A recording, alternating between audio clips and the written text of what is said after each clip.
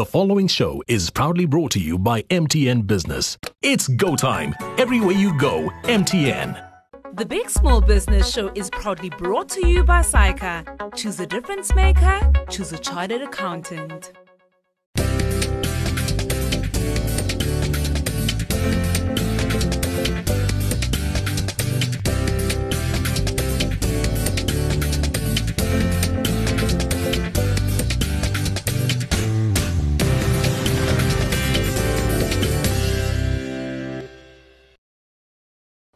Welcome to the Big Small Business Show, the show for all our fantastic entrepreneurs out there who are making money from all sorts of weird and wonderful things and are able to find niches in every part of this economy.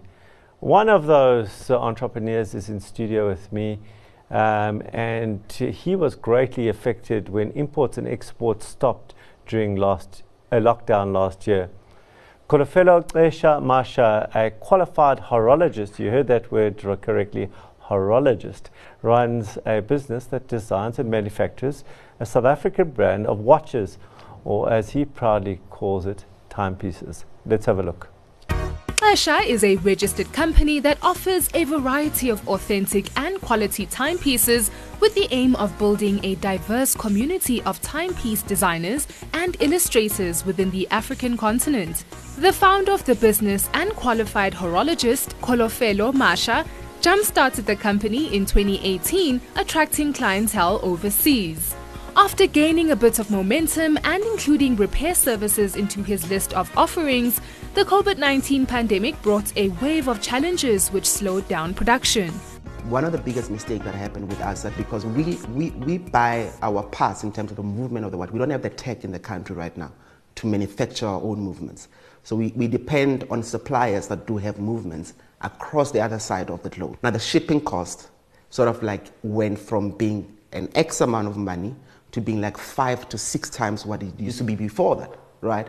And that sort of like discouraged us a lot. As a customer, you'll be shocked if something that we used to sell for about 4,000 rands, all of a sudden right now is about 12,000 rands, which would be, it was the only simple way that we could have been able to justify the hike in pricing. So one of the things that I did at that time was that I decided to lay low for a while because nothing was working.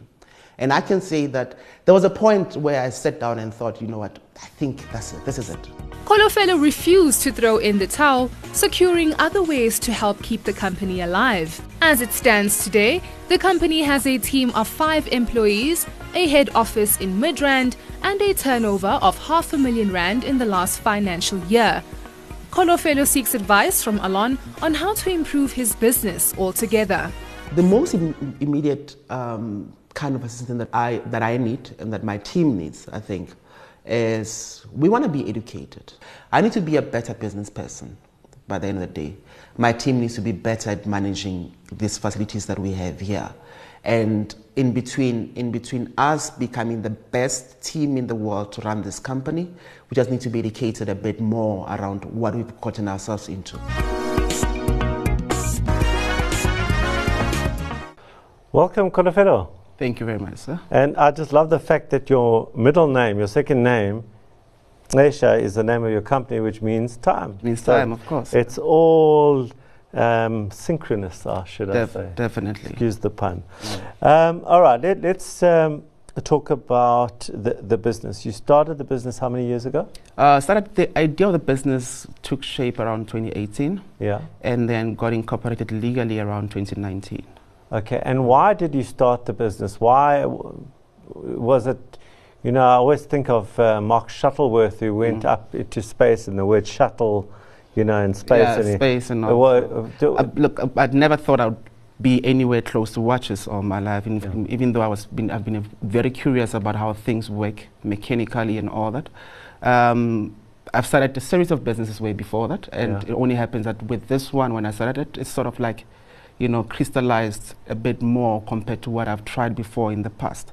So that's how I found myself into this type of business. How do you get your clients? You do R500,000 worth of revenue a year, which is great, but how are people finding out about you, and why would they choose your particular product over another brand name that we all might know? What has worked for us over time is the fact that we work with customization a lot, right? Instead of like coming in and taking something off the shelf. So what most of our clients enjoy is the fact that they can come through and express themselves using either one of our timepieces or everything new altogether, right? And what has worked for us over the years is that most of our clientele is based abroad than it is based locally. So we've got more clients per week that will order stuff based outside South Africa compared to those that are based locally. So people that have fallen in love with what we do because of the Africanized representation of each and every timepiece that we do, or some of them, are people that are not based in this country. And these clients, we get them via online sources through our website, and somehow we do re-email those that have bought before, and also word of mouth from them, letting other people know where they are, that look, I got this beautiful thing from these guys. If you want it, they can be able to help you out as well. In the insert, you spoke about wanting more business to become better at running a business. Yeah. So what are the pains that you're experiencing right now that makes you say that? Part of the pains that we're experiencing right now is that we're looking into getting better PR strategy into our business, right? You know, when you start a business, Allon, you become the jack of all trades of the business, because you start with no funds. Most of the things you don't know what to do. You've got the skill. That's what you have in your hand. But how to take the skill to the market is a different story altogether. So you take the skill, you make a product, and then you stumble yourself into the market, make a whole lot of mistakes, right? But we've realized that we're getting to a stage right now where we cannot do that anymore. We need to get more better trained people. I need to learn how to run my business a bit better, how to handle the finances a bit better, how my team can also be able to serve our customers even in a better light. So then that's exactly what we're cracking down on currently as a business. And if I said to you, why don't you go on courses, why don't you read, will you answer me with, I've got no time, I'm too busy? No, I do have time. I always have time, right? I always say that doesn't matter how my schedule looks like. For things that are important, anybody makes time. So we do spend a lot of time educating ourselves. We do spend a lot of time reading on how to do it better and all that, right? Who's we? Myself with the team. Okay. Right, yeah. So we do share materials as well. If we do find out other entrepreneurial material online, we do share it amongst each other and all that. Okay, it's time for me to sort of come in here, and I'm going to maybe start. I've got 2 points that I want to get across.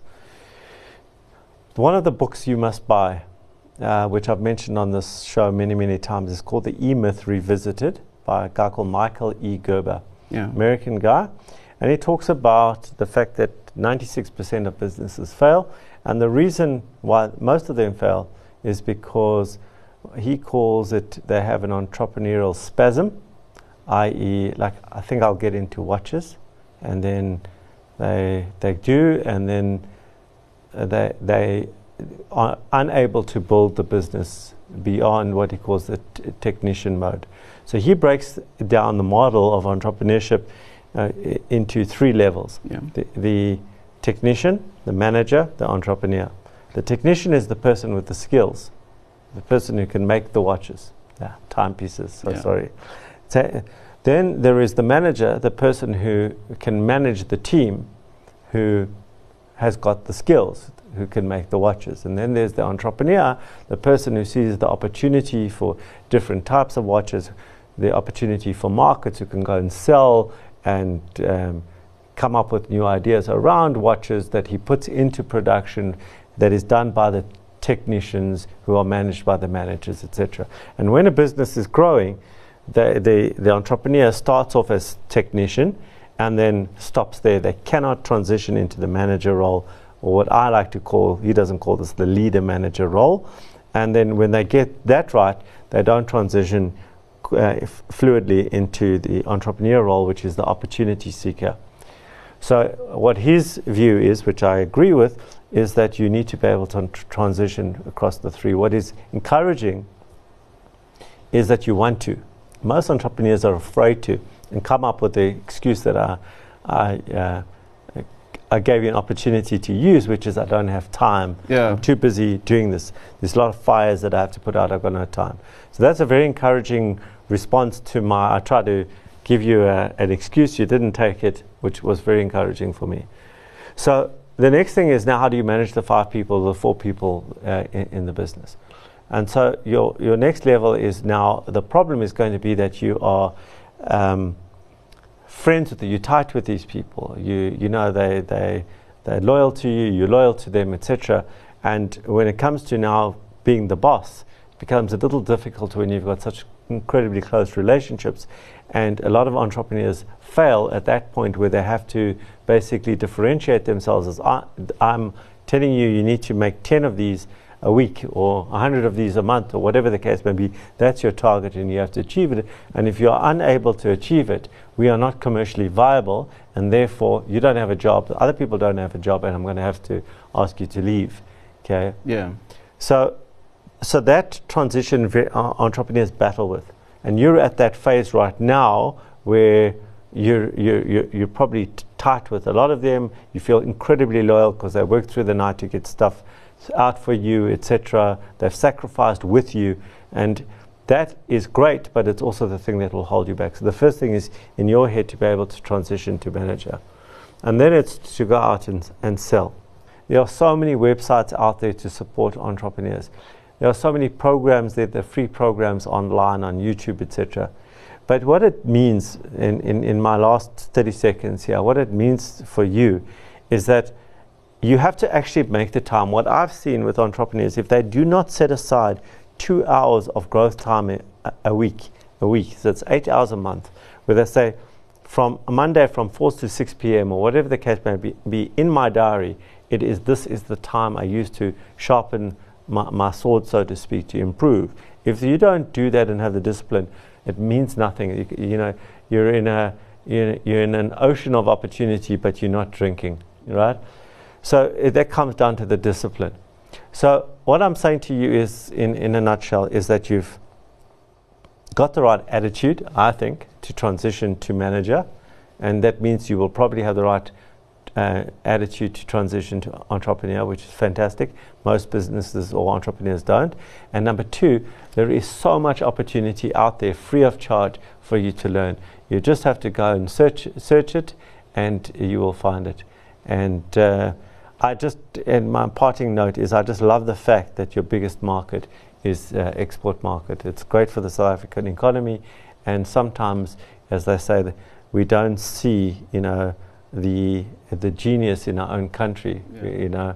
It takes another country to see the genius that is right here on our doorstep. So I wish you the best of luck. I hope that's given you something to think about. And with that, we'll be right back.